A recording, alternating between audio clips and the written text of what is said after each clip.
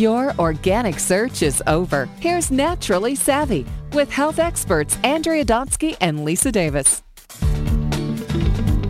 Hey everybody, it's Andrea Donsky here. Lisa Davis is away today, but I have an amazing guest because, for those of you who know me, you know that I could talk about energy healing, chakras for hours. So today's guest is Ariana Barrett, and she is a certified energy healer, and I'm really excited to get the conversation going because I think it's such an important topic that we should be talking about it. So welcome to Naturally Savvy Radio, Ariana. Hi, Andrea. Thank you so much for having me. It's the Andrea and Ariana show now, huh? Yeah. There you go. Exactly. All right. I love it. Okay, so for those of people who are listening and they may not really know what a chakra is and they're newer to this type of, let's say, lingo, can you just explain what it is in a really simple way? I'd love to. Chakra means wheel in Sanskrit, in that ancient language. So they're energy wheels. We have 7 primary chakras in the body. That's most people are familiar with. And they're in different parts of the body. So the first chakra is in the lower part of the body and it resonates to a certain color. That would be red. If you remember in chemistry class, red is a really short, high vibrational frequency and blue is more of a longer wavelength. And so it resonates to the color red. It also resonates to the musical note C as in cat and also resonates to certain smells, aromatherapy smells. So we have 7 primary chakras, and so they go from the bottom of the body all the way to the top. And the top one resonates to the color violet, and it's the 7th chakra, and it works with higher power, higher purpose, where the first chakra, the emotions connected to it, is really family, finances, security, foundation. And if you think about it, it's the lower part of the body, which is our foundation. So, I know that, I go for energy healing all the time, and my energy healer always checks to see if my chakras are open or if they're closed. Explain a little bit what it means when a chakra is closed and how does it become closed in the first place? Well, emotions are a huge part that affect our energy, and emotions are energy. If you think about the word emotion, it's emotion, energy in motion.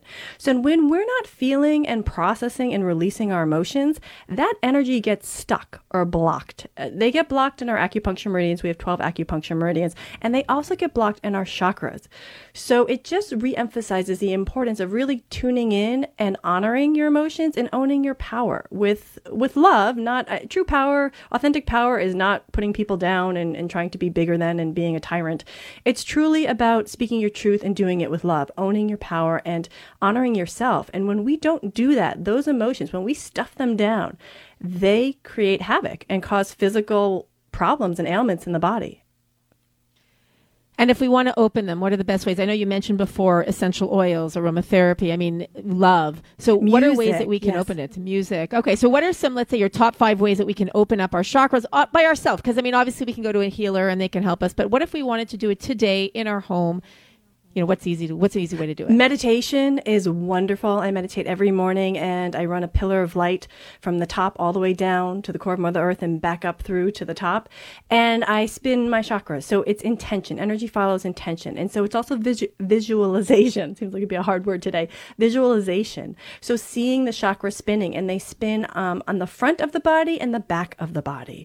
So we can work with it through meditation. We can work with it with owning our power and connecting to our emotions and processing them and speaking our truth. When we don't speak our truth, that throat chakra, that gets clogged. And so don't be surprised if we have some physical symptoms or ailments in that part of the body. It's all connected. We are a huge electromagnetic field. We are not just this physical vehicle. We have 4 bodies. We have a physical, mental, emotional, and spiritual body. So I had mentioned this on a previous show that if there's an issue with your heart or your brain, you go to the doctor for an EEG or an EKG so they can measure the energy or electricity that's running through you. If you don't have energy running through you, you're flatline, you're not here. So it's very important to pay attention to those emotions, which are energy, in addition to the energy in our body. So we can meditate, we can connect to our emotions, owning our power. Exercising is a wonderful way to move energy. I love to run, I love to coach running. And in that movement, I'm giving my mind something to focus on while my body moves, and then I go into that meditative state. We can also do mantras, which serves the same way, where you're giving your mind something to do, you go into that meditative state so you can balance your energy centers. I love that. I love mantras. I'm a huge fan. I actually have them posted around my office, and because we forget to say things, right? And sometimes we're hard on ourselves. So mantras are a great way to just open up our mind and reprogram what our internal thoughts are and internal programs are. And that's what I do. One of the techniques I do is called the lifeline technique, and it works with the subconscious. And the majority of what we say, think, and do comes from a subconscious program, about 90 to 95%. And the majority of those programs we download between the ages of 0 to 6 years of age. And so if you look at children, they're like sponges. They're just downloading everything in their environment. So it's very much like buying a new computer, downloading or uploading software, and then you're running those programs for the rest of your life. So at that time of download, you actually then send out a radio signal or an attractor field to attract in people, places, and things that make you experience that same emotion at the time of download. So if you're ever experiencing something you'd never choose to, it's coming from a subconscious program. So with the lifeline technique that I do, I assist in uploading higher vibrational software to the computer of your brain. And I do that with 14 healing modalities, being color therapy, sound therapy, aromatherapy. I'm intentionally triggering your chakras, and I find out which chakras are out of alignment or balance by doing muscle testing. So we're kind of piggybacking on that last interview you just had. So applied kinesiology or muscle testing, the nutritionist was talking about, I do that as well. So it's a wonderful way to connect to your subconscious and higher self. There's no thinking involved, and I don't even have to do it on you. I can just tune into your energy field and find out the information. So I can do distance healing as well. So there are 14 healing modalities within the lifeline technique: color therapy, sound therapy, aromatherapy, neurolinguistic programming, EMDR, eye movement desensitization reprogramming. If there was a trauma, I find the location where your eyes were looking at the time of trauma. Then I create a synthetic REM pattern, a synthetic rapid eye movement pattern to release that. And then when you sleep that night in natural REM, you actually will process that memory from long-term memory to short-term memory and release it. So there are 14 healing modalities within the lifeline technique, which are just phenomenal. But it is working with the chakras, the energy centers, and the subconscious.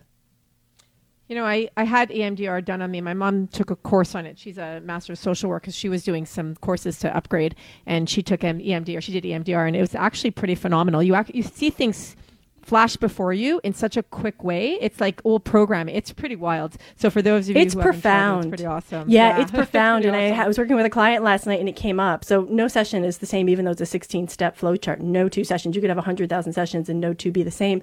And this came up for this client, and there are actually 3 separate eye patterns that I needed to do for him. And after, he was just exhausted. And it's funny too, because I'm asking people to follow my hand with their eyes, and they'll move their heads or their eyes won't look in that direction because there's memory there. They don't want to look in that direction. So it's a time in the session where I have to be very, very nurturing and supporting to the client. Like, you're doing great, keep going.